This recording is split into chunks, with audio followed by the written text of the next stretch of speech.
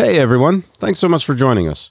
I'm very glad that you've stuck with us after our week off for spring break. We had a fantastic week this past week, and I really enjoyed, as I said, sunny Savannah, Georgia. But we really appreciate everyone who has tuned in, who's stuck with us, so thank you so much for listening today. As you'll see in a minute, we're talking about parenting again today. I have the usual suspects with me, Tim Bailey and Max Carell. My name is Lucas Weeks, and this is the Out of Our Minds podcast.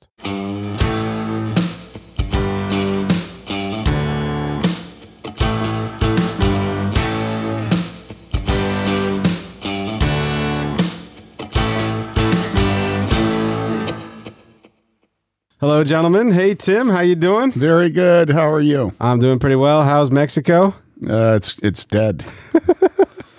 You decided not to go to Mexico. Yes, Mary Lee and I were going to go for a couple weeks. We've been trying to get that planned for a couple of months, and this seemed like a good time, but then it seemed like a bad time. And I was very happy this morning that your little Mary Louise got sick. Not that I'm happy she's sick, but happy that Mary Lee is not in Mexico and therefore can be a help. Yeah, that's definitely a big help. Definitely a big help. Max, you're here with us also. How you doing? I also am not in Mexico. Well, we're glad for that. It's nice to see your handsome face here in the studio. It's nice to be here, Lucas. Good. Glad. I was in Savannah, Georgia this last week with my sister and my mom. We took some of the college, career age, young single adults down to Savannah, Georgia. Had a wonderful time. We went kayaking and toured Savannah, Georgia, and they went to the beach one of the days that we left a little early. They hung around a little bit, but all in all, it was a lot of fun. And now we're back in not so sunny Bloomington, Indiana. So. Glad to be back. Yesterday and the day before were beautiful, but today it's just dreary. Yeah, very true. Sort of wanted to stay in bed. Well, today we are going to talk about parenting some more. We actually, I recently went through the feedback forms for the marriage conference, and the overwhelming request for future topics to talk about was parenting. So I thought, well, why don't we do that today? So we're going to talk about something that we do here at Trinity Reformed Church. We have a lot of young couples come through our church. A lot of folks come to school and then meet their spouse and get married. And so we have a practice of course, doing premarital counseling. But of course, the joke with that is, what's the point, right? Because they don't know anything yet. They haven't experienced it yet. But we have a practice of meeting with them once they have their first child, because, of course, that is totally new and brings a whole set of challenges which they've never been through themselves. And so we try to help them along those lines. And so that's what we're going to talk about today. Tim, when you sit down with a couple who has just had their first child, maybe a few weeks or a couple months ago or whatever, and you are trying to give them, trying to orient them, how do you begin? What do you say to them? So the first thing we say is there has to be childcare. Okay, yeah. So that you can discuss discipline without the tension in the room of the child. Sometimes you will do this with a child who's maybe a year and a half, 2.5. And it's disastrous because children at that age know exactly what's being talked about and usually are very disruptive. Yeah. They're not happy campers to hear the discussion of discipline. Yeah. And the parents aren't happy because inevitably they say, oh, no, we're going to be, So it's not easy to do this. Yeah. Yeah. So you got to arrange. But we childcare. do it because after how many decades of ministry, you sort of know that, just to be selfish, that you're saving yourself as a pastor work in coming years if you'll get the parents to discipline. Are parents willing to come in for this meeting? Have you had parents say, I really don't think I need this, or I don't want to do it? I think most parents are willing to come in to a meeting. Yeah. And I think a lot of parents really don't know what to expect if you're going to talk to them about helpful ways to help them as they start their lives as parents. But when they're sitting in front of you, do you get the sense that they're resenting it, or that they are indifferent, or that are they eating it up, or maybe it's the range of things? I think, well, I was thinking about this before we started, because we had talked about what we were going to say, and I had thought, well, people are so different. Some people look at raising children and they just think, my approach and my philosophy for raising children is free range. Oh yeah. I'm just going to let my children, they're going to be free range children. And so they look at it and it's almost as if that's the only thought they give to it. And I think that would have been more my tendency when I started parenting, as I was thinking more about I was just a free range. And the other end of the spectrum are parents who come to a meeting and they're like, oh yes, everything. I want to study everything. I want to know everything. I want to carefully seek out every kind of thing that there is to know about this, and then everywhere in between.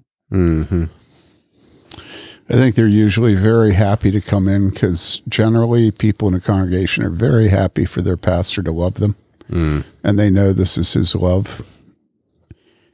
The minute they sit down, they're very uncomfortable. And they're very uncomfortable because it's one thing to hear that you're going to get help on how to raise and train and discipline your child. Well, that sounds great. But the help really does consist of give yourself to it. Don't feel guilty. Do it now. Don't put it off. Start right away. And all those things are just completely contrary to the ethos of newly married couples with their first child. They're still in sort of the blush of marriage. They still have all these romantic notions about how sweet life is going to be. And so you have to disenamor of those notions right away, because,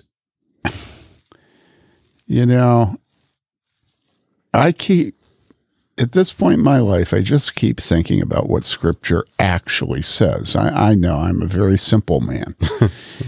But what Scripture actually says, like, for instance, and this is just typical of what Scripture says about disciplining children. It says, do not hold back discipline from the child, although you strike him with the rod. And the real word there is smite. Smite. Although you smite him with a rod, he will not die. You shall smite him with the rod and rescue his soul from Sheol. Now listen, this is what Scripture says about discipline. It's pretty simple. It's very simple, and eternity hangs in the balance. You'll save his soul from hell. I really look at that first time meeting with them as an opportunity for me to sell them on the notion that this is one thing in your life that you can simply do knowing that God will bless it. So much of our lives, we don't know if we're doing what is right. The way we're doing it, all this other stuff. But when it comes to the discipline of a child, you need to jump in with faith that this is always what God has ordained, what he commands you to do, and what is going to produce the greatest fruit for your child. Discipline your child. Hit your child. Smite your child with a rod, So, they're not real happy about this. Well, you're saying that this is the one thing, or one of the things where you just know you can trust Scripture in it. And, I'm not going to argue with Scripture, but it is completely contrary to everything we've been taught. We've talked a lot about grace. You write about that. And isn't that, even you think of like shepherding a child's heart. This is a book that's read often in conservative circles. What does that have to do with, now, I don't really want to talk about shepherding a child's heart exactly, so maybe I shouldn't have brought it up, but. Well, let's go ahead and talk about shepherding a child's heart. I know that book well. I know Ted, who wrote it. We've had him out for a couple of conferences. So let's talk about shepherding a child's heart. Okay. So what I say to people about shepherding a child's heart, it's one long riff on the proverb that's where he says, my son, Give me your heart. give me your heart. Mm-hmm. And that's such an important theme. And that is the theme of striking. And what parents need to understand is if you will not strike your son, he will not give you his heart. If you strike him, he will give you his heart. There is no time in a healthy father-child relationship where the child is more loving to the father than after biblical discipline. But Striking. haven't you, we've heard of examples of, the mother saying, I spent all day spanking the child and it doesn't seem to make any effect at all. Yeah, but right away, we're off the tracks. Okay. Right away. Yeah. Well, it doesn't matter how hard you hit my son. He won't listen. He is obstreperous. He has no rah, rah, rah, rah, rah. And it's like, stop. Okay. The Bible tells us not that if you have an obstreperous child, you shouldn't hit him. The Bible doesn't talk about an obstreperous son. As a matter of fact, it does. All the book of Proverbs talks about those sons and calls them fools. Yep. All right. Don't be one of them. But when it comes to teaching us how to be a father, give me your heart, strike your son, smite him with a rod. Says it many times. Yep. And what people are doing is they're listening to the world. They're listening to Christian experts, they're giving credence to people who are just in rebellion against God's word.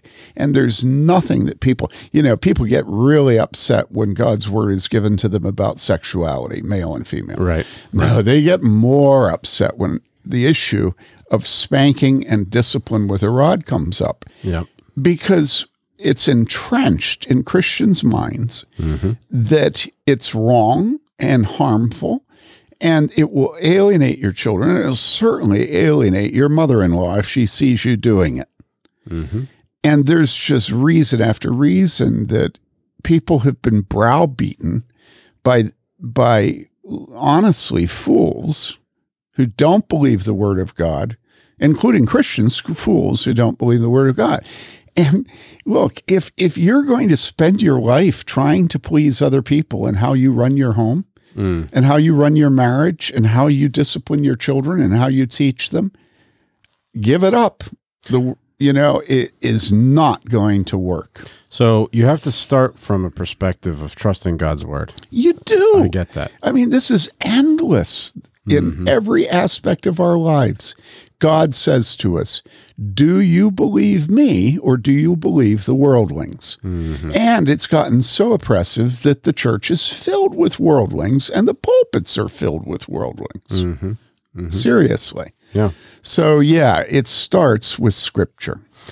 Well, and it's oppressive because you literally now have laws against that threaten Christian parents from doing the very thing that Scripture commands.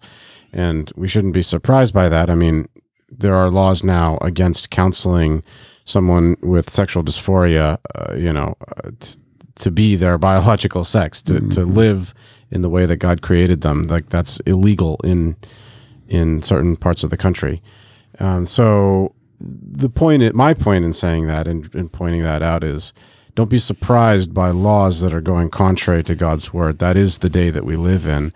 And so we have to steel ourselves and recognize that our best hope, our comfort, our help is going to be God's word. And but I'm frustrated here because I haven't been able to say anything. It's just like immediately all these objections and it's like, it's a great way to keep a pastor from being a pastor. You just throw all your objections up in the air and people are going to say this and people are going to say that and people are going to say the other thing. And so here we are, 15 minutes into this thing. I haven't said anything. All I've been trying to do is say, hey, Scripture. Well, what about Scripture? Yeah, but what about this? What about that? What about Ted Tripp? What about this, that, and the other thing? Yeah. Sorry. I mean, I don't know. No. I'm not saying that all you're doing is channeling what people are thinking as they listen. I know that. That's what I'm trying to do. But I'm trying to get people to understand, look, when I was a father of young children, I was perfectly aware of the danger of spanking legally. Okay. I had a missionary in Sweden. I talked to him about it. He said that he sort of tried to hide it. You know, I can remember being out to breakfast with the Taylors in Glen Ellen at a breakfast place down by the tracks and having to discipline one of my children. There was a line stretched out the front door. It was Christmas time, so it was cold. And there was an air gap doorways in the doorways. And as I picked up my child from the table and walked out to spank her or him, I don't remember who it was, I realized that what I should do is the minute I opened the first door in that airlock, I should spank them as I walked. Because everybody in an airlock is uptight about being close to other people and who's going in and who's going out. And I just had this subconscious realization that if I just really quickly just gave the dickens to my baby, even though, or it's not my baby, my child, even though I was like 6 inches from everybody, that they, it was and better. Sure enough, I just, as I walked out the airlock, in the middle of the airlock, filled with people in a line, I just whop, whop, whop, whop, whop, you know? And nobody, I don't think, even knew it happened. In other words, it's always difficult to be a Christian. And the thing that bugs me about Ted Tripp is, in his book, he never deals with the issue of conflict. Mary Lee never wanted me to discipline my children. And yet now, at this point in our life, there's nothing she's more thankful to me for. She actually has made a point of thanking me for disciplining her children because she realizes what they would be like from looking at, how do I put this, at other families, you know? I was going to refer us to Hebrews where it talks about God dealing with us as with sons. Can you read that? Yeah, I can. You have not yet resisted to the point of shedding blood in your striving against sin, and you have forgotten the exhortation which is addressed to you as sons. My son, do not regard lightly the discipline of the Lord, nor faint when you are reproved by him. Whom the Lord loves, he disciplines, and he scourges every son whom he receives. It is for discipline that you endure. God deals with you as with sons. For what son is there whom his father does not discipline? But if you are without discipline, of which all have become partakers, then you are illegitimate children and not sons. You're a bastard. Furthermore, we had earthly fathers to discipline us, and we respected them. Shall we not much rather be subject to the Father of spirits and live? For they disciplined us for a short time as seemed best to them, but he disciplines us for our good, so that we may share his holiness. Nobody's going to argue with that. Everybody's going to say, oh, yeah, that's wonderful. That's wonderful. That's the New Testament. Everybody's going to say, oh, yeah, we believe in discipline. That's how people deal with this. They're just so squirrely. They will not spank their children. They will not hit them with a rod. But they'll say that they believe in discipline? Absolutely, they believe in discipline. And everybody has their way of disciplining that avoids corporal punishment and avoids facing the fact that the Bible says God scourges us. You know what I'm saying? They don't even like the word scourge in there. Right. And so I want to push it back to the issue of physical punishment. Physical punishment. Because until you get people to see what Scripture commands, that we use physical punishment, you haven't begun to do the heavy lifting of getting parents to discipline their children. Because until they face the fact that they don't want to do what the Bible commands, then they can just say to themselves, well, I just have a different way. You know, I have a better way. My way won't get me in trouble with Child Protective Services. And and imagine if the teachers at the school heard that I had. David, do you understand what I'm saying? In other words, you read that section in Hebrews, everybody knows that. Everybody knows. Yeah, it. The reason why I read it was because I wanted us to see Does the fact that we know we're sons exist with God because our earthly fathers taught us how to figure out that we're sons through the discipline of us? Or was that from God originally, and is it just wired into us? I don't quite. Are you saying does the discipline come first, or does the sonship come first? No, I'm saying does the discipline come first and make us capable of understanding sonship? Okay. Or is sonship in us and we know and are affirmed in it because we're disciplined? That's my question. Well, what's going to happen here is we're going to go off the rails again because all we're doing is talking theology about discipline. Yeah. And that drives me crazy because I just want to get parents to have faith to hit their child. So this is one thing that I think, Because I think if they'll do it. Yes, but listen, we left something some decades ago, David, just like we did with sexuality. David, if we're going to have to, before we teach discipline, we're going to have to teach the nature of the fear of God. I mean, think about this. People don't even believe that earthquakes come from God. And we're going to all of a sudden approach the discipline of a child in a new marriage by going to God and fatherhood and our sonship. And they don't even believe in the fear of God. They don't believe that God disciplines nations through tsunamis. The church today is absolutely opposed to the fear of God. And so if we have to convince people to discipline their children after we convince them that they should fear God and that that's not a violation of grace and it's not a violation of the love of God, it's not a violation of the gospel. And I mean, it's like, shoot me. You know what I'm saying? And it's not that I disagree with Hebrews. I just want to tell parents that the Bible very objectively says things like, wives, submit to your husband. And then, I mean, recently, I told you, I was listening to I was reading online. And this guy has a ministry, and I was reading Dennis Rainey on the purposes of marriage and all this stuff. And it just goes on and on and on about how the purpose of marriage is to give you a picture of the beautiful relationship between Christ and the church. And we are not to lie about that beautiful. And what is the relationship between, and think of the marriage feast. And here stupid Apostle Paul comes along and says, wives, submit to your husbands as unto the Lord.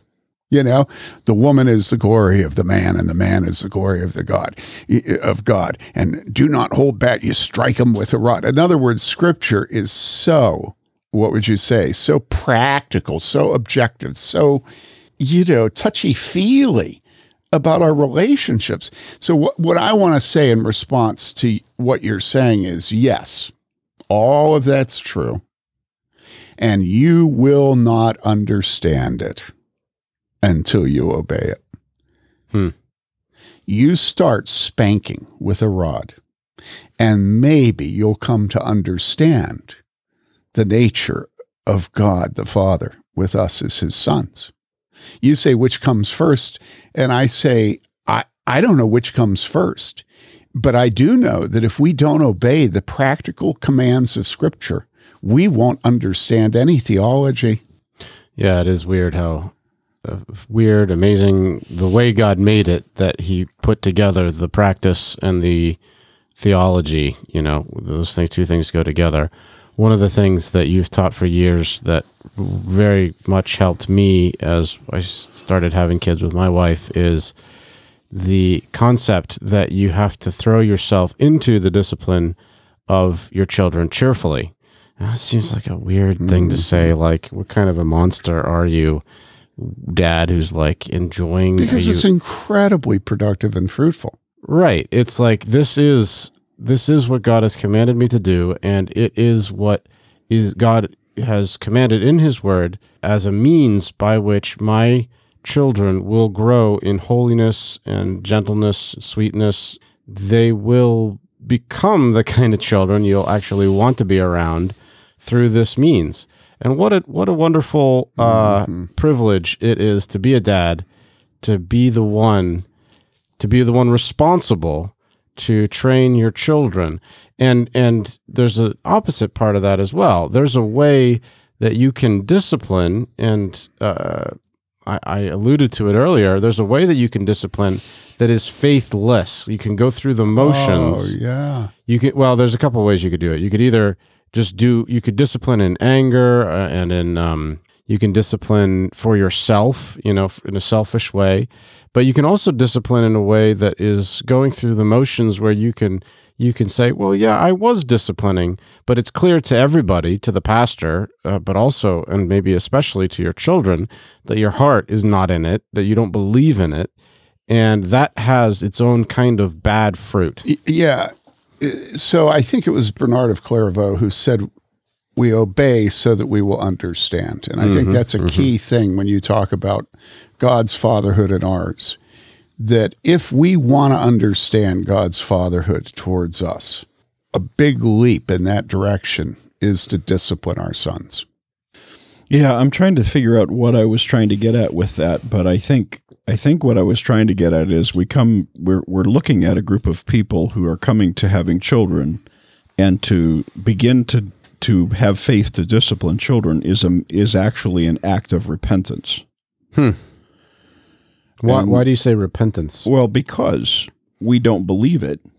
We have lived unbelieving lives. So repent of not believing Scripture or not believing God in His Word. There was a generation that I was raised by, that still had much more of a belief in God's Word concerning disciplining children, and now we have a generation that don't have any belief in God's Word in disciplining children, and that's why I was proposing this. I think is because we have to.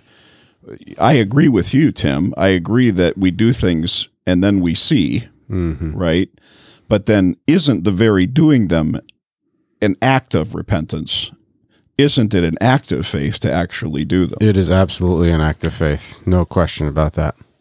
Thinking about discipline, it is discouraging to me to talk about it because I know how much heavy lifting is going on right now with people listening. Yeah. And so one of the first things I say in that first meeting is I ask if either of them were abused as children. Why do you do that? Well, because if either of them had a father or a mother who screamed and hit to relieve themselves of their inner bad karma, they are not going to trust what Scripture says about discipline, and they're going to spend their lives trying not to reproduce the horror of their childhood. And if they have been abused, I start by saying, now I want you to know something. If you were abused, your greatest commitment with this precious child is that you will never abuse this child. And they'll nod, yes, absolutely, I'm not going to be my mother. I'm not going to be my father. And then I'll say, and that very commitment that you have will cause you to abuse your child. And it just shakes them. And then I explain how it works. You guys were talking about, we want to raise our children in a way that we like having them around. And so what happens in this situation is instead of focusing on, by faith, on what God has commanded, which is discipline them physically, what they focus on is not abusing physical discipline or not abusing anger and yelling, And so they don't ever get angry, they don't yell, and they don't hit, because that's the big three. I'm not going to hit, I'm not going to yell, I'm not going to be angry, right? And so in the course of caring for children are really irritating. I remember Chesterton saying that, if a dad has to put up with a child when his contributions to the conversations are not entirely epigrammatic, I've never forgotten that line. In other words, it's like, that's the most sophisticated contribution sometimes of a little one at the table, Well, oh, yes. In other words, what I'm trying to say is little ones are irritating. They blow out their diapers at the most inconvenient moments. They puke all over, a neighbor's carpet who invited them over for dinner. They yell. They don't do what you tell them to do. There are a lot of irritating things about little children, right? Yeah. Okay. If we're suppressing our natural desire to rein them in and learn to be sociable, learn to make epigrammatic contributions, learn not to blow out their diapers, get them potty trained, all these things. And what we're focused on is not bringing this child into civilization, but we're focused on not getting angry, not hitting, and not yelling. Yep. What ends up happening is we shove down deep inside of ourselves every natural inclination that God has put into a father or mother to help civilize their children because we're so scared of those natural inclinations that they'll turn into monstrosities that the very thing we're trying to avoid happens, which is our child becomes a pain in the rear, has no respect for authority, does not listen, does not obey, okay? And we put up with it and put up with it and put up with it until one day... Yeah, we lose control. We lose control. And so even to people who say that discipline, corporal punishment is... Well, I would say, some may lose control, but there's other solutions that are maybe even worse, and that is to have nothing to do with the child. Just say, just go away because I can't stand being around you. And I mean, oh my goodness, it's horrible. But go ahead. Well, it's absolutely true. It's a loveless home where there's no discipline. Discipline says to your child, I am so thankful for you. And I love you so much, and I'm so hopeful for the character that God will produce in you. That's what discipline says. Discipline always comes out of faith, that this will be useful. Can we jump to elders' meetings for a second? Of course. Why not? So you'll have a situation in a church, and I mean these things are constant, where somebody in the church is out of control. They won't listen. Okay.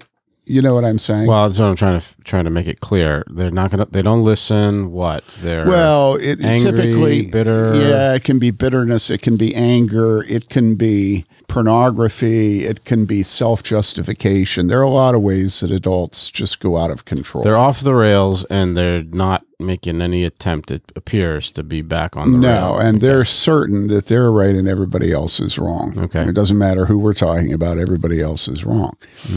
And typically this doesn't develop in a week. Typically it takes months and often years. In this case, it's a couple years now. And, people might say, well, why haven't you disciplined them? Well, that's where I'm headed. In situations where sin has been allowed to build and build, what typically will happen is first the people in the small group will try to work with them. And they might be capable of fooling the people in the small group and making them come along with them in the sin. That's the nature of schism. Yeah. The person that's in sin will get other people to take their side. Then it can go to an elder, and an elder might take the initiative, seeing what's going on. The elder might be in the small group. Then it might go to an elder and a pastor. An elder might go to the pastor and say, this is going on, and I'm not sure how to deal with it. Eventually, and often it's a year to 2 years, it will come before the elders. It will be on the agenda. Now, inevitably, what happens in that situation is the elders look at each other, then look at the floor. Nobody wants to deal with it. Right. All right. And yet, typically, there will be an elder or a pastor, or often an elder and a pastor who have been working with the situation and who have worked with it enough that they believe the next step should be discipline, formal discipline, not all the talks, all the sermons, all the exhortation. That's all informal discipline. But at some point, and I like to refer to formal discipline as sort of the parallel to corporal punishment with a child. It rises to the level of objectivity, votes, calling the person in, saying no, bad, right? And having the elders do it by vote, it makes it much more real, Now, at that moment, I've watched this as moderator my whole ministry. At that moment, I can bore into the minds and hearts of each of the men that are there, okay, and have a pretty good idea what each man is thinking.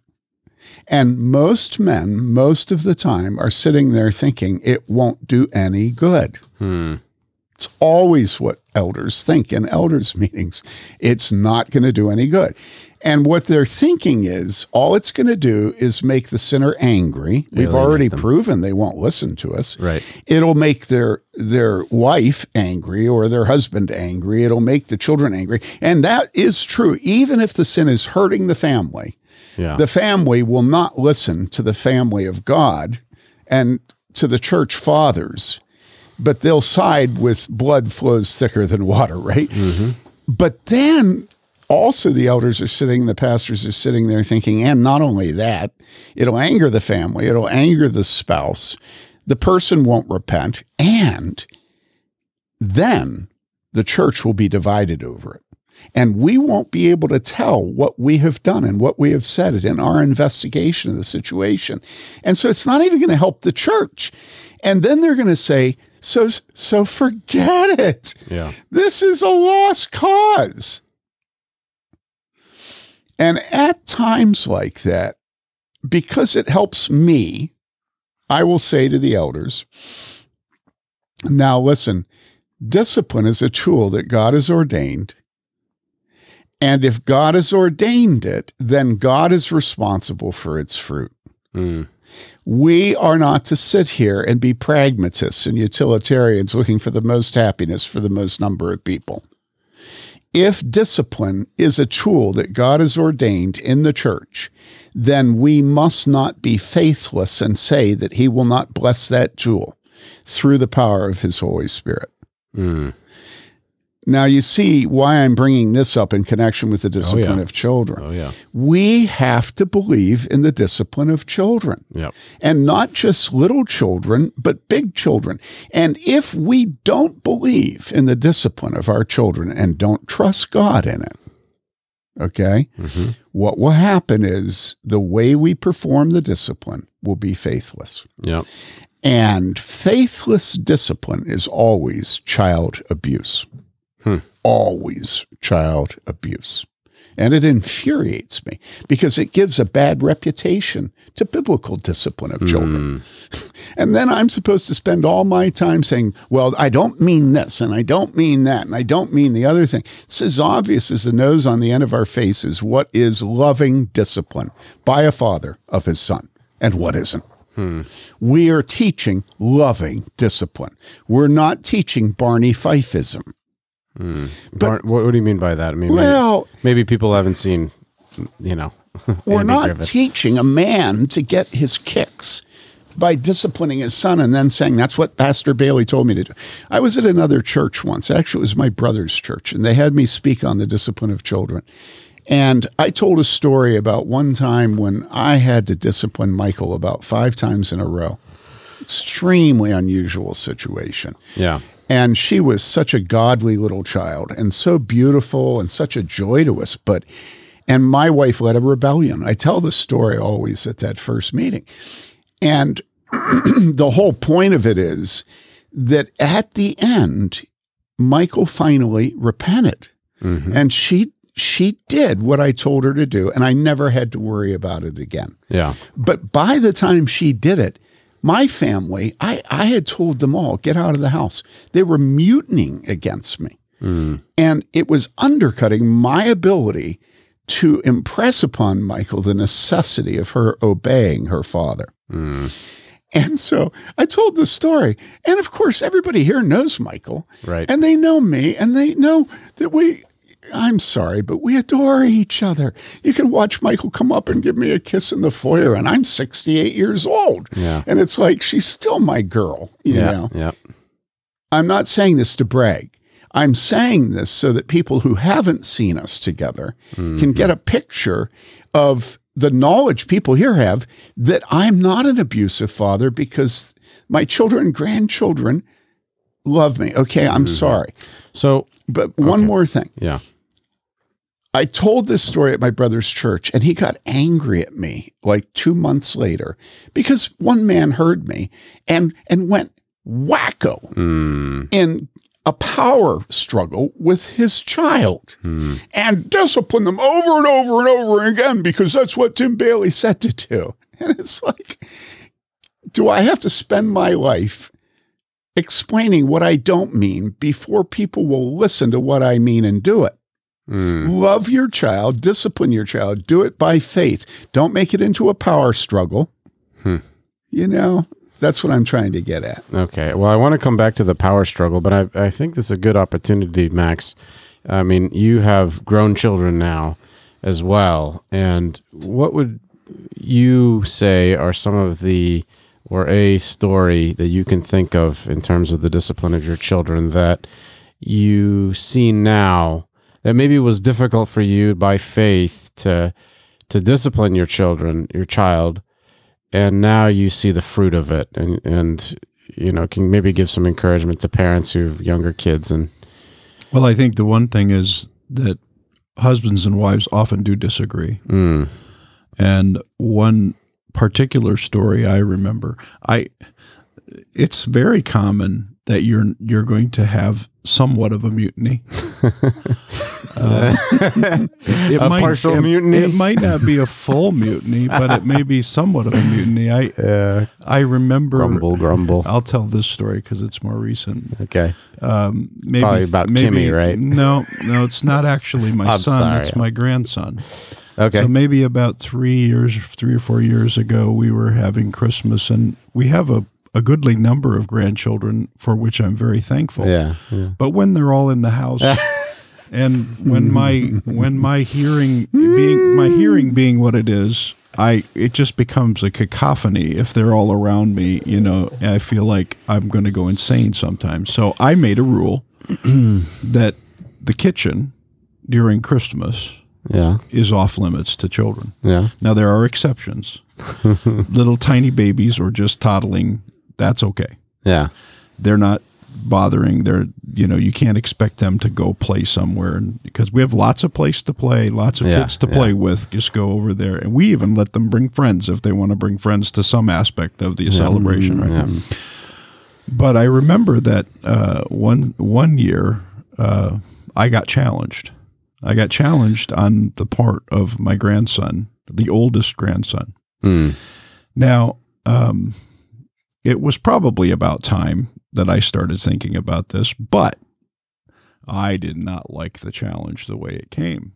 And I just meaning the challenge was he should go be into admitted that to in detail because I'm remembering this now. Well, I'm trying to remember it clearly as well, but the fact was it involved the women. Yeah, there was. Of course. Suddenly he was there in sitting, the kitchen. Yes, and I think if I remember correctly, I said, it's time for you to leave out of the kitchen. Yeah. Right. Yeah. Because what my experience is if one of them kind of sits around for a little while. Oh yeah. They flock. Yes. The whole herd comes in. Right. And then I've got to really get them out. And so immediately, he did leave. Yeah, he's obedient. He left, and I don't think he was happy.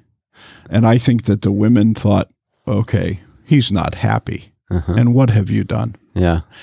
And so immediately there were murmurs everywhere, right? And looks and stares and I'm just sitting there thinking, what in the world? So I just took them all on, and I just said, no, this is my rule. Yeah. Well, Well, no, this is my rule. Yeah. It's my rule. And I watched as he, at one point, actually allowed his behavior to influence the women, his affect to influence the women against me. Yeah, yeah. And I said, that's proof that he's not old enough to live in the kitchen with us. That he did that. Okay. And that was the end of it at that time. Now he is the one now that is allowed in the kitchen 3-4 years later. He's now 14, I think, or something. but he is the one that's allowed in the kitchen. But it's like it's a reality. It seems like a nothing. Well, thing. what it is, it's a good example because it highlights something else, and that is you made a rule that's not about anything in particular other than your preferences. Now, what is your justification for that? Well, we've talked about how children should be a joy to their parents. Well, they also should be a joy to their grandparents. Yeah. And so we live our lives. I don't think my rules are too arduous. Yeah. When my grandchildren that are in the house, there aren't very many. At Christmas, they can't slide down the stair. They can't ever slide down the stairs. Yeah. The stairs are not a playground. They're not to slide down the carpet on their rear. They're to walk down the stairs, not slide down the stairs. But that's just one little thing, and there may be 4 things. Well, what I'm getting at, of course, is, again, something that I learned from Tim probably, is just the freedom as a father, as parents, to have rules that pertain to your preferences. Yes. And that you should not be ashamed of that at all. But in fact, it is what sets your home on a trajectory to be a sweet place. Yes, almost every rule I think I have is really about me. Yeah. You know what I'm saying? Yeah. You know those little spring-loaded door stops that you have on baseboards behind doors, and how kids like to flick them? Fling, ding, ding. Yeah, oh yeah. I don't care who's in my house. If their kid flicks that thing, that's done. Well, That drives me absolutely crazy. But I want to talk about this for a second. Okay. Thinking about people listening, they're going to think, well, Max is crotchety. Yeah. He's the kind That's of grandpa. completely beside the point. He's one of these grandfathers that everything has to be about him. Yeah. And he's selfish.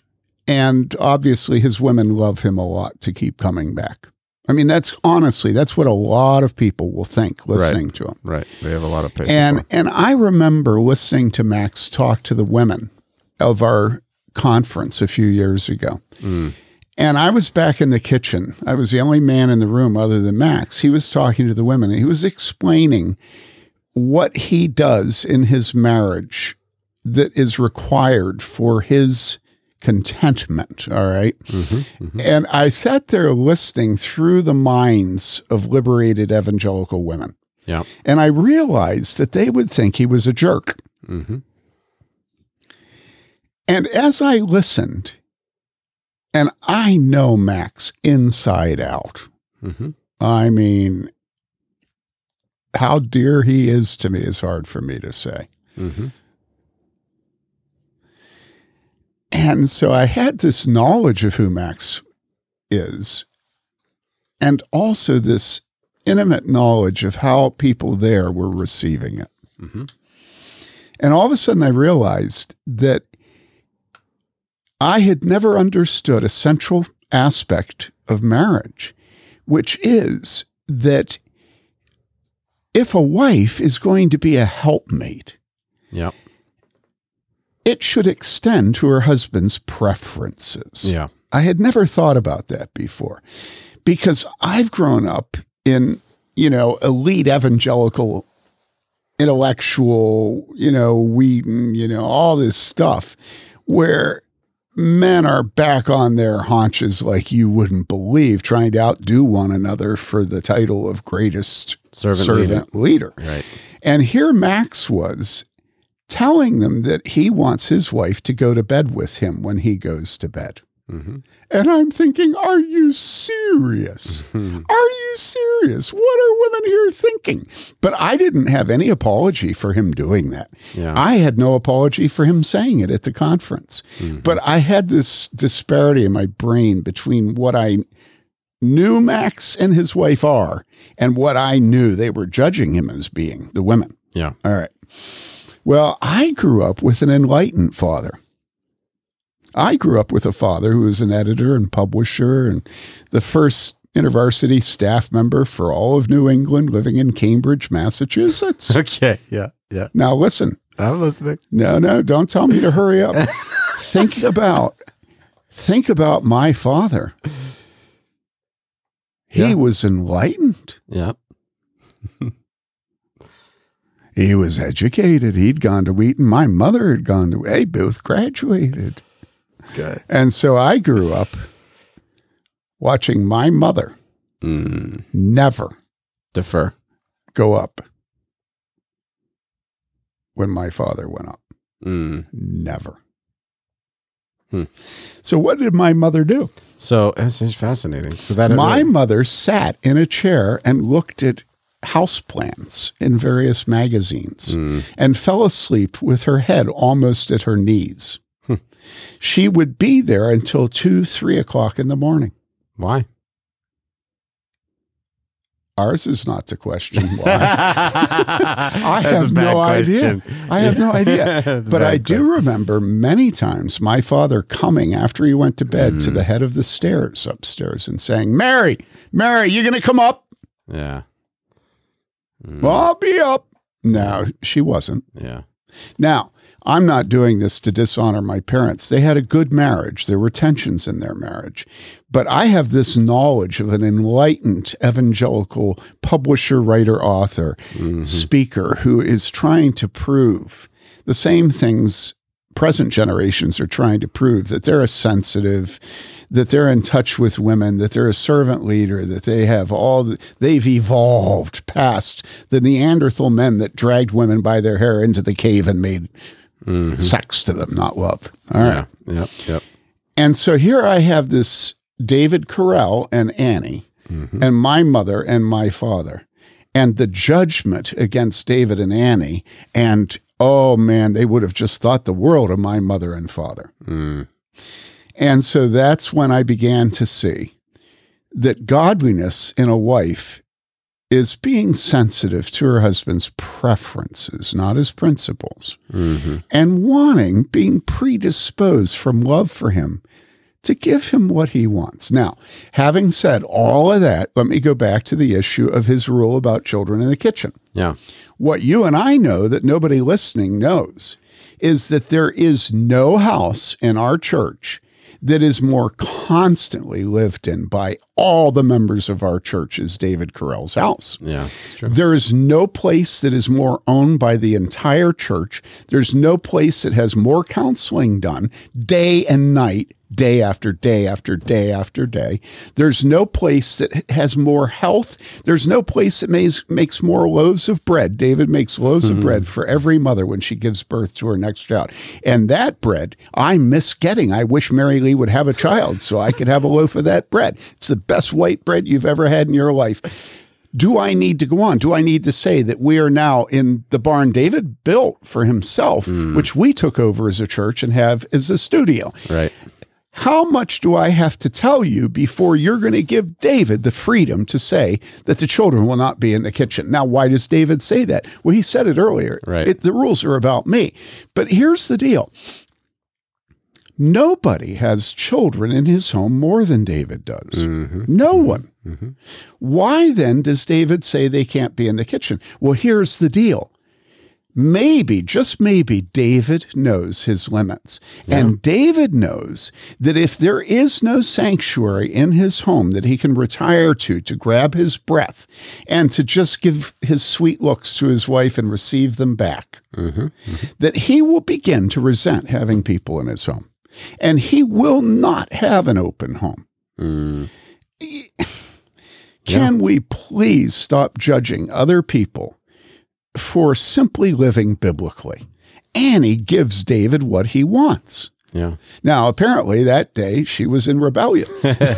You know? Well, some things trump my preferences, and it's grandchildren that you know what I'm saying. Yes. And so, but I think, but even then, when we talked, even the group of adults that was talking at that time and that on that day, everybody came around to saying, well, yeah, it was a great opportunity to talk about the very essence of. But what how was many men happening would there. persevere to that point, David? Right. So, yeah, it's true. Okay, so let's bring it back to this meeting. I think we've touched on a bunch of things. In particular, I think it's good to hit. You know, your children should be a joy to you, and once you know your limits, part of opening your home up, opening your family up to having kids is you're gonna hit your limits. You're gonna figure out what's gonna be tolerable to you and what's not. There are some families where the kids are allowed to jump off the couch. Other families where it's not allowed, and we need to not judge each other, but we need to be committed to having homes where we as parents where we enjoy it, and that's not sick or twisted or I don't know. And with an awful lot of parents today, I don't think we need to aim so much at us enjoying our children as making sure that we can get invited to somebody's house and they won't regret it. In other words, it's not going to be enjoyable. You're not going to enjoy your children if they keep you from being invited over to somebody's house for dinner because they can't stand your children. And this is going on as I talk right now into this mic. There are friendships that are dying because there is no discipline of the children. And I know this. I mean, I won't say the names. This is always going on in the church, that some parents refuse to obey God with their children, and it ends up being the end of friendships. It ends up being the end of friendships. And so you need to realize when Lucas says, so that we enjoy our children, your children may have the habit of jumping up and down on couches in your house. If they come to my house and they're over maybe, say, 2 years of age, I will tell them, no, you may not jump on the furniture. It used to be all these things were understood and shared by upper class, lower class, middle class. It used to be the case that children never ran down a hallway with their dirty hands on the walls. It used to be that children didn't touch walls. They touched doors, they touched hardware, they touched the floor, but they did not dirty the walls. Well, we've lost that. I corrected a grandchild, and that grandchild's mother said years ago, we don't have that rule in our house. Well, okay. So what am I supposed to do as the grandfather? Everybody understood this rule 30 years ago. Everyone. Yeah. So apparently now we don't bother with wood and handles. We just have dirty paws all over the paint on the walls. And you can see this. Go into people's homes, and you see the children have a habit of swinging around the end of the hallway on the wall. Not the doors. Well, then you get to the issue of, do you ask for the salt and pepper to be passed? Or do you get up and run around, or do you reach? Do you pass the plates that are passed to you? Or since you got yours, you set it down because you're not thinking about the person to your left. Right. I mean, all this stuff is part of the lingua franca that the culture used to have. There used to be rules we all followed with our children that made our children presentable and enjoyable to other people. Yeah. I remember there was a woman that, we liked her parents. We were close friends with them. We liked the woman. And, she was the age of one of our sons, and we thought something might happen. Then one day she came over to our house for dinner. And literally, she rested her head on her fist on the table, leaning over, and shoveled food into her mouth. Literally, this is a teenage girl. And it was like cataclysmic. It was like, if that is the absence of instruction. Now, some people listening to this might say, well, that's just a social class thing. No. No, it's not a social class thing. You have dignity when you eat. You don't eat like a pig in a pigsty. You don't do that. You have self-discipline so that you're not so desperate for your food that you just shovel until you're done. You know what I'm saying? Yeah. Because it reminds everybody at the table of pigs. And you don't want your child reminding people at the possible suitor's home of a pig. Right. So I go through these things to say you should enjoy your children. That's true. Yeah. But many people have not been taught any of the basic rules of table manners, of jumping on furniture. That makes me think of just the idea, maybe it's an adage, that politeness is just kindness to other people. Yeah, it is. And it is a way of showing love to people. And it's something that, I mean, it's one of the indications that we do not have love for each other in our society, that we're unwilling to be polite. We think that that's restrictive or something. And there aren't a lot of rules that Max and I have in our home. Mm-hmm. You know, I often will have to ask somebody to get out of the place I like to sit in the study. And that shows that people aren't walking around on pins and needles about Grandpa. Yeah. You know, that I say, all right, now come on, move over. That's my place, you know. Mm-hmm, mm-hmm. And in terms of our house, they know I love fun. I always tell them you can have as many popsicles as you want, and I don't buy cheap ones. I buy those real good fruit ones. And I try to spoil my grandchildren. And, you know, I don't make a big deal out of it when everybody leaves at the end of a night and I go in the bathroom and there's a turd in the toilet and it hasn't been flushed, you know. Do I have to leave that in? But I mean, that again is one of these rules that you should teach your children. Yeah, yeah. Okay, let's go back to this meeting. So we've hit on a number of things. Max, what else? You've done a lot of these meetings as well with parents of their first child. Is there something that in our conversation that we haven't really hit? Well, I think maybe if Tim would talk about the necessity of primary kinds of things, the easiest kinds of things that aren't really completely easy, but they are easy. They're fundamental. Because once those are established, everything follows much easier, both for the parents and for the children. Yeah, let me give the example that I think is so helpful to parents. Okay. It used to be that I would read the mail in the morning, and I would sit at a round oak table in the dining room. Mary Lee would almost never be there. She'd be in the kitchen, she'd be in the sewing room, she'd be in the laundry room, she'd be running errands, she'd be out. And there would be a toddler there, and the toddler would usually be how old? A year and a half, a year? It might be a year. And they'd be playing however old they are when they're crawling. Okay, about a year. Okay, a year. And I'd be reading my mail, and all of a sudden, I would notice that the toddler had seen the electrical outlet. Ah, okay. And immediately my heart would beat faster with joy. Now, I'm serious about that because I would know that there was good work that was ready to be done, and I wanted to do that good work. I mean, really, it was that guttural. Okay. Yeah. And so I would wait for that child to begin to crawl over to that outlet. And that little child would, you know, maybe forget the first day, but I'd know that outlet was in that child's mind now. And then maybe the next day, that child would begin to crawl over. And when they got within about 2 feet of the outlet, and I don't believe in plastic things and outlets, because you lose the opportunity of teaching the child. So people will say, no, that's not true. But anyhow, so the child would be about 2 feet away. And all of a sudden, you know, this nice man who is that child's father, who does nothing other than coo and pick him up and rub his head and loves him. All of a sudden, that nice man sitting there peacefully reading his mail would go, no. And the child shakes and looks to where did that noise come from? They don't know the noise. They don't know the tone. They've not heard and this, then yes. I say, I said no.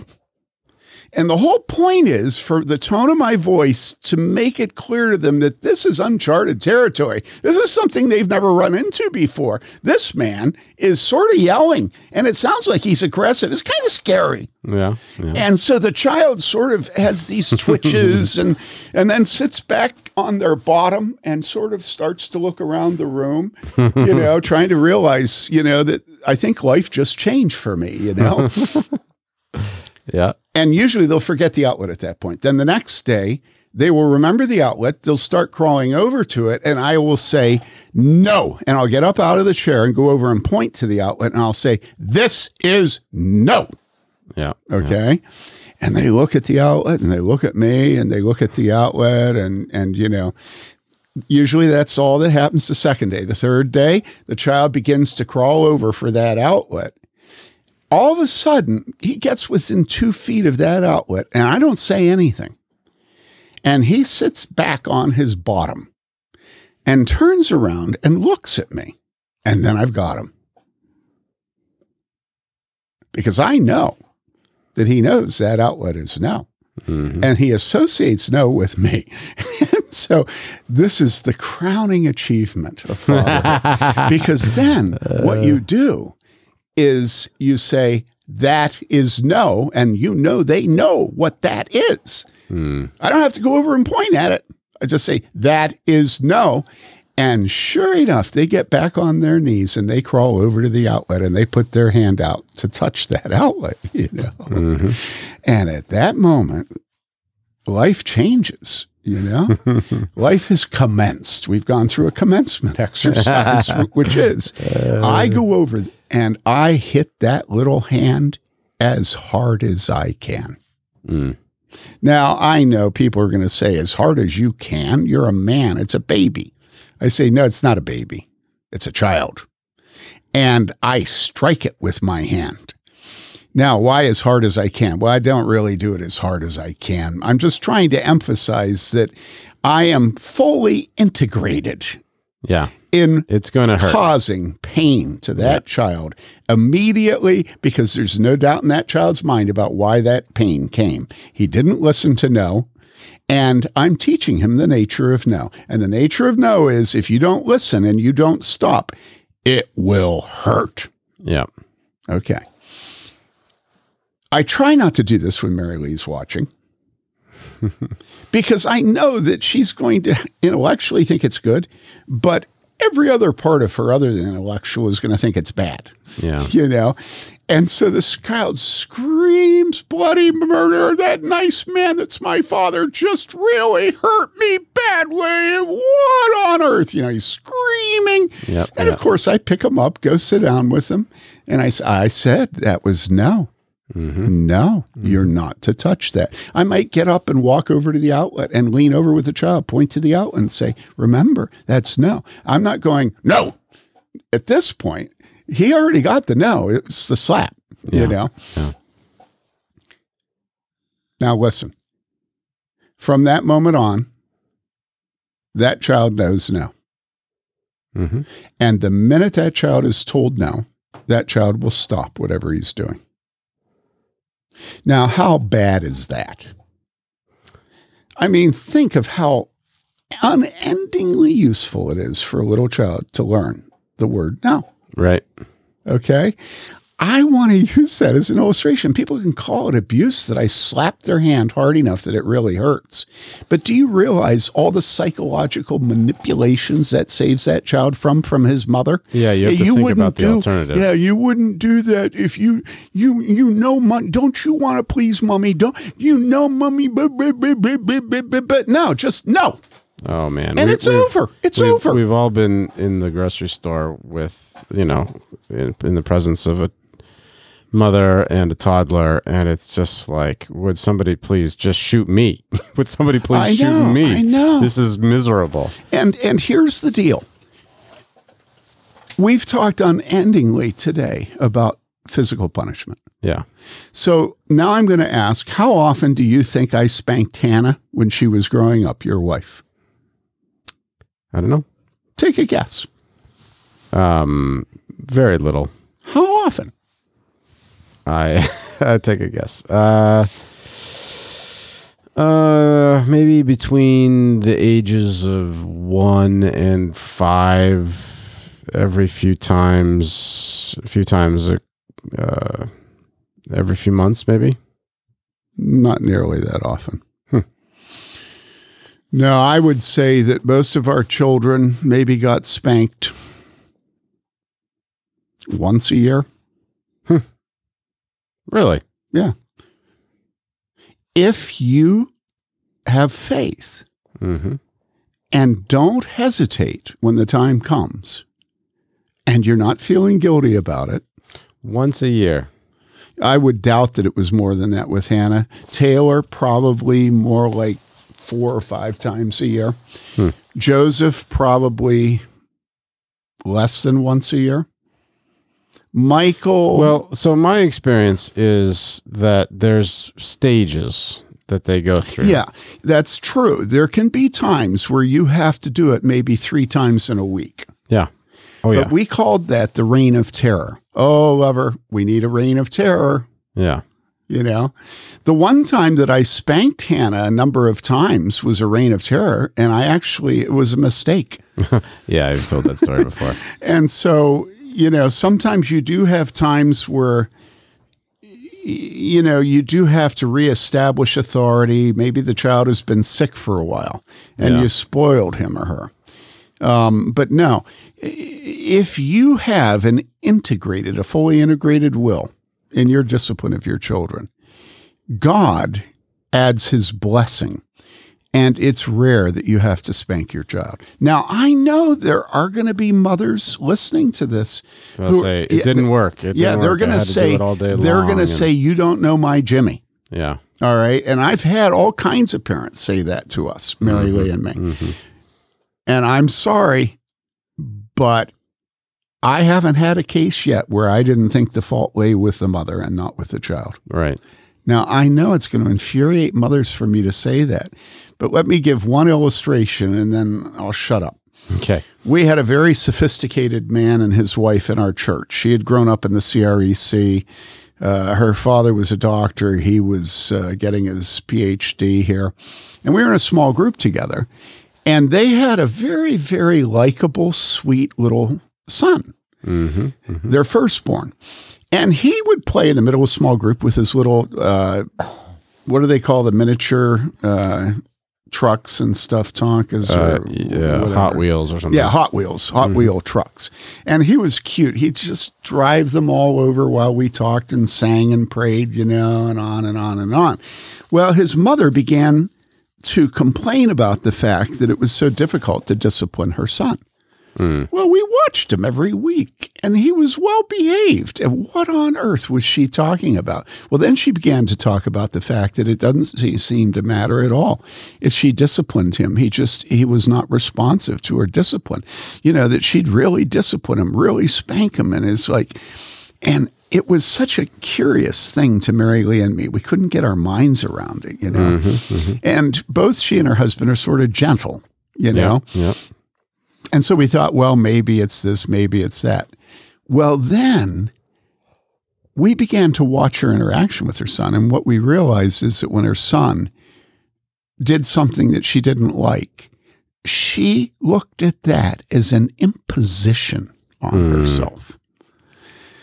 And she oozed out this sense of, you hurt me to her son.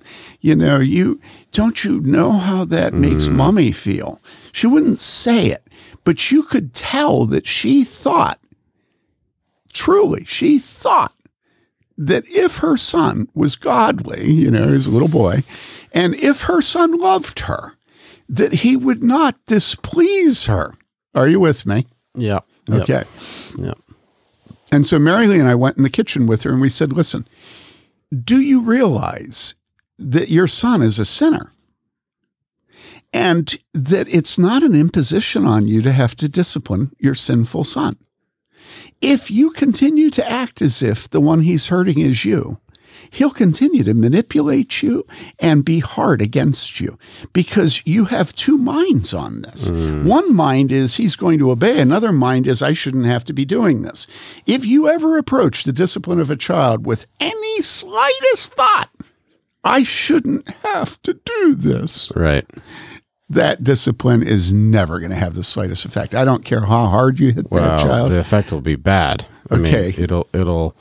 mean, so I think we've seen in this church, and I'm sure it's common, if you resent disciplining your children, if you, as you were saying, Tim, consider it as an imposition, then they will pick up on that and understand it to be you resenting discipline, or understanding it to be you resenting your children. And I mean, that's a huge difference because they could see that you might resent discipline, but children are very sophisticated.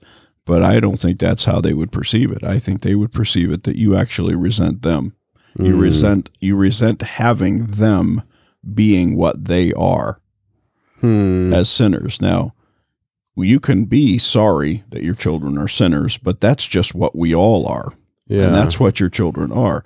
And you have a responsibility as a parent to help your children fight against their sin. Oh man, that's so huge though. I mean, it has everything. Well, it's so huge because what you're talking about is whether or not you're going to teach your children to lie about their sin or not. Open that up. Well, so when you discipline your children, part of what you're doing is telling them the truth about what is going on here. You're saying that God is my father and he has commanded certain things, and this, what you just did, was disrespectful or disobedient or selfish or who knows what. But so you're trying to help your child see their own sin for what it really is. And as Christian parents, part of the discipline is teaching them what to do with our sin. But if you cover that, if you don't open it up to them, then the discipline, there's a lot of ways that can go. The discipline isn't about God's truth, the reality of their sin. It's about your inconvenience, your resentment about what you have to do. Yeah. Whatever. It becomes a power play or a struggle just between the parent and the child rather than to be about God. And the funny thing, the interesting thing, I don't know what the right adjective is, about this is that you yourself have to have the faith to open up your child's sin in such a way that while you can grieve it, you don't put yourself in between the child and God, in a sense. It's like you have to have the faith to see the sin and for it to not be about you. And that's very difficult as a parent. Because, of course, our children do reflect us. And but if you allow that to continue, then it'll have terrible fruit. If your training of your children ends up being that your children need to make you look good, like they exist to make you look good, that will just be terrible. It'll be terrible fruit, and there's lots of ways that can go. God's holiness is something that we have to look full in the face of and understand as parents, and understand that we need to introduce our children to it. There's an account in the scriptures of Uzzah and the ark. Remember Uzzah, who the oxen stumbles, and Uzzah reaches out his hand, and he touches the ark, and God strikes him dead. Mm-hmm. And I've had a lot of time to reflect on that, and have found myself having, in certain situations, the same response David did about Uzzah's death. He was scared. And angry. And I've thought about it, and it seems so likely to me that David knew Uzzah personally. He might have been David's friend, right? And that David stood by and watched as God imposed judgment on Uzzah. Yeah, God said no and slammed the door, and it was Uzzah's death. And David had to stop, and rather than looking at Uzzah and saying, Uzzah, you should not have touched the ark, David looked at God and said, why did you do this? Right? And I think there are probably more accounts of that in the scripture. I think about Moses and Miriam. Oh, or was it which was it, Moses or Aaron, that said, Lord, no, don't give her leprosy. And God's response is, well, which one of these women, if their father had just spit on them? Am I getting this account correctly? Yep. If their father had just spit on them, they wouldn't be defiled for a certain amount of time, right? And so we are, as adults, as parents, we are regularly surprised by God. and by his holiness. And we are often out of sync with God's holiness, regularly out of sync with God's holiness. So when you spank your child and you think you're doing it by faith, but you're resenting it, or you're not integrated mind, soul, body, and strength as you discipline, what's going on is that you're communicating something contrary to the discipline, which is, this is not the norm. This is the abnormal. Would you please stop taking me into this tunnel of chaos of the abnormal? Yeah. If you love me, you wouldn't do this to me. Well, what that does is that teaches the child that adults live in a place where there isn't discipline. And that, when you become an adult, you'll be an adult because you aren't disciplined anymore. But that's never, we never get past that point. We're disciplined on our deathbeds. We're disciplined as pastors. We're disciplined as the President of the United States. We're grasshoppers to God, and he disciplines us. And so we don't want to lie about the nature of life under a holy God. And, you were talking earlier, and I think one of the things we have to realize is if you come to a pastor and you confess a sin to him that's bothering you, it's a constant temptation of the pastor to minimize the sin. And trust me, you wouldn't believe what weighty sins can be minimized. Right. Okay. I mean, I can remember going over to Max's office and saying, Max, come into my office. I need your help, because I wanted to minimize a horrible sin that had just been confessed to me by a leader in our church. I did not want to deal with it. And so if you think about pastors as being men who are tempted to minimize the seriousness of wickedness and the holiness of God, because you have to minimize both of them, right? Yep. And then you bring this into the home and you think about how we're constantly minimizing the sinfulness of our children. We're always tempted, for the sake of good vibes, a pleasant evening, whatever we do, don't deal with the teenagers, angst-ridden, gnarly, self-centered. I mean, it's just oppressive to us all the time anyhow. Do I really have to call them out on it this evening? We're going to play games. Right. Okay. I think it's helpful to dads and to mothers, likely, but I understand dads more. I think it's helpful for them to remember that when you discipline your child, what you're really doing is telling God that you know that it is right for him to discipline you. I think a lot of times the reason we as pastors don't want to be involved in discipline at church, at home, as fathers, is that we resent God's discipline of ourselves. We try to minimize it. We try to avoid looking at it.